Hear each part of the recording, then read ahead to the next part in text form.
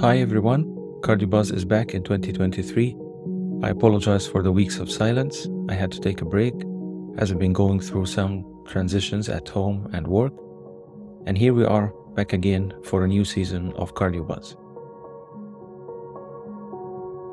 CardioBuzz is your weekly podcast for cardiology updates created by Dr. Hussein Hishmat, Professor of Cardiology and Interventional Cardiologist. We review the most recent and relevant cardiology articles. We explore the current trends in cardiology, from the latest technology to the impact of emerging treatments. We also interview cardiologists, researchers, and other related professionals in the field. Cardiologists believe that cholesterol is the cause of atherosclerosis, and we've been chasing LDL cholesterol as the culprit lipoprotein. We kept lowering the target levels of LDL until we get close to eliminating LDL from the blood. And despite this war on LDL cholesterol, we still see atherosclerosis progression and new cardiovascular events. Of course, it could be that most patients are not achieving their LDL target, but it could also be that other lipoproteins are causing atherosclerosis, but we haven't started targeting them yet. And one of these molecules is lipoprotein a. Now we understand its risk potential, its relation with cardiovascular disease, and we may probably see new therapies coming to tackle this molecule. So in this episode, we will discuss lipoprotein a. We will answer some questions. What is it composed of? What evidence links it to atherosclerosis? Is it just a risk factor or a cause for atherosclerosis? Is it a cause for other cardiac conditions? When should we measure lipoprotein a? What are the normal blood values? And what should we do about the elevated blood levels? So please join us in this episode of CardioBuzz. The first question: what is lipoprotein a? Plasma lipoproteins contain various proportions of four major elements: cholesterol, triglycerides, phospholipids, and specific proteins called apoproteins. Lipoprotein a is one of these lipoproteins. It's secreted by the liver. Lipoprotein A is composed of one molecule of LDL particle containing ApoB100. And it also has another unique molecule of a highly polymorphic glycoprotein that's called apoprotein a. Why do we keep saying little a? Because the small a is important to distinguish lipoprotein a from apolipoprotein A1, ApoA1, which is the structural protein of high-density lipoprotein. The little a gives this protein its peculiar features. A characteristic feature of the little a is the presence of loop-like structures. They are called Kringle repeats. These loops resemble plasminogen. The loops come in different forms and sizes, small, medium, and large. This variation in size is a unique phenomenon to lipoprotein a, as other lipoproteins usually have constant masses. Lipoprotein a is secreted by the liver, as we said. The smaller size of lipoprotein a are easier secreted by the liver, which leads to higher concentrations of lipoprotein a, and this might have an impact on cardiovascular risk. The blood levels of this molecule are determined almost entirely by genetics, with a very limited impact from the environment, from the diet, from the lifestyle on the blood levels of lipoprotein a. What evidence link lipoprotein to cardiovascular disease? Observational and genetic evidence convincingly demonstrate that high lipoprotein a concentration is an independent risk factor for atherosclerotic disease, cardiovascular mortality, and all-cause mortality in men and in women across different ethnic groups. The relationship between lipoprotein a concentration and these outcomes is continuous. Elevated levels are associated with myocardial infarction. Extreme elevations are associated with ischemic stroke and with heart failure. Very high levels of lipoprotein A identify individuals with a lifetime risk of cardiovascular disease, which is equivalent to that of untreated heterozygous familial hypercholesterolemia. Elevation of lipoprotein a compounds the cardiovascular risk in different risk categories, of course with greater augmentation in higher risk categories. Lipoprotein a is also an independent risk factor for disease, even in patients who are treated with statins and in patients with low levels of LDL, less than 50 milligrams per cent. In children, lipoprotein a levels also associated with an increased risk of recurrent arterial ischemic strokes. Is it a causal relation for atherosclerotic disease or just a risk factor? The relation between elevated lipoprotein A and atherosclerotic disease is a causal relation. This is based on genetic evidence, Mendelian randomization. We can discuss Mendelian randomization in a separate episode, but simply stated, genetic variants that are associated with elevated lipoprotein a are more common in individuals with cardiovascular events than in healthy individuals. In contrast, variants associated with a marked reduction in lipoprotein A are protective against cardiovascular events. So the relation with atherosclerotic disease, similar to LDL, is causal. Is it a cause of other cardiac conditions? Yes, elevated lipoprotein a is also associated with calcification of the aortic valve, especially in relatively young, healthy individuals between the age of 45 and 54 years, in whom the risk is increased threefold when lipoprotein a is above the 80th percentile. High lipoprotein A may promote faster progression of aortic stenosis, culminating in earlier aortic valve replacement or death. Again, the relation is causal, based on Mendelian randomization studies.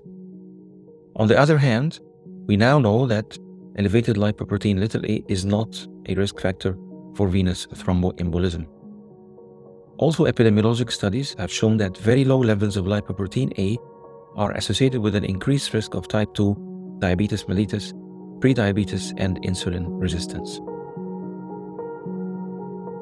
What is the mechanism behind this relation to atherosclerosis and aortic stenosis? Lipoprotein A has pro-inflammatory and pro-atherosclerotic properties, which may partly relate to oxidized phospholipids carried by lipoprotein a. We thought of a potential role for lipoprotein a in a prothrombotic and antifibrinolytic activity, but this remained unproven. Elevated lipoprotein a may induce the expression of inflammatory and calcification genes in vascular and valvular cells, resulting in the progression of aortic valve disease. Okay, so when should we measure lipoprotein a? What are the normal and the abnormal values? Lipoprotein a should be measured at least once in a lifetime in adults, preferably in the first lipid profile encounter. This will help identify those with high cardiovascular risk. Again, lipoprotein A concentrations are predominantly determined by genetics more than any other lipoprotein. The consensus panel by the European Atherosclerosis Society, and we'll place a link in the description, suggests that the cutoffs of lipoprotein a less than 30 milligrams per deciliter or 75 nanomol per liter are the normal values. More than 50 milligrams per deciliter or more than 125 nanomol per liter means elevated levels. And there is an interim gray zone, which is between 30 and 50 milligrams per deciliter.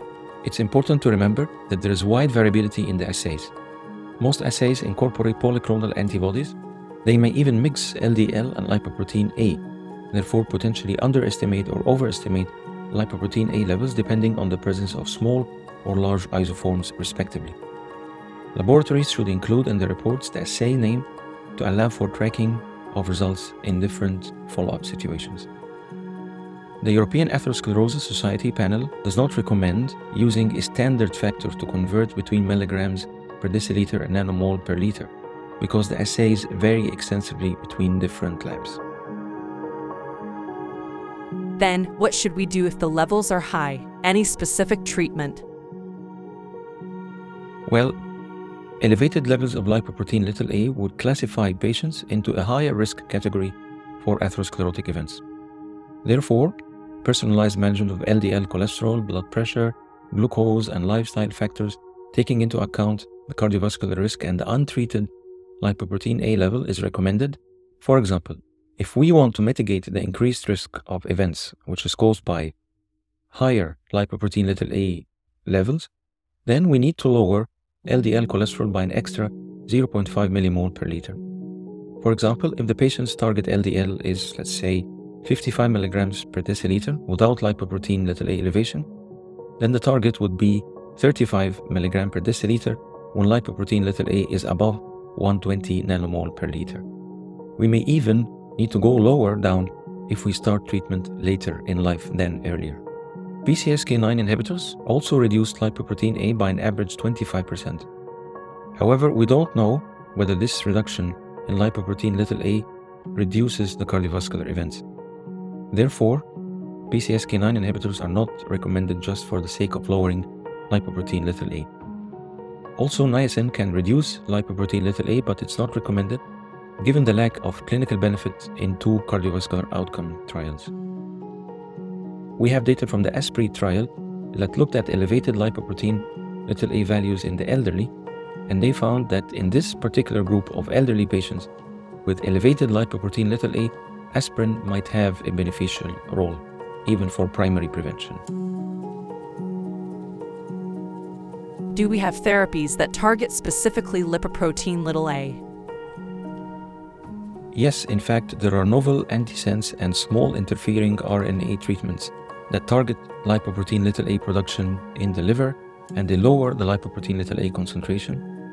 In early trials, we saw a decrease of 80% in lipoprotein a levels, but we're still waiting for trials that show that reduction of lipoprotein A with these agents will translate into reduction of cardiovascular events. That's great. Can we please summarize our understanding of this molecule and how to manage it? Yes, so to recap, lipoprotein a is a molecule that's produced by the liver.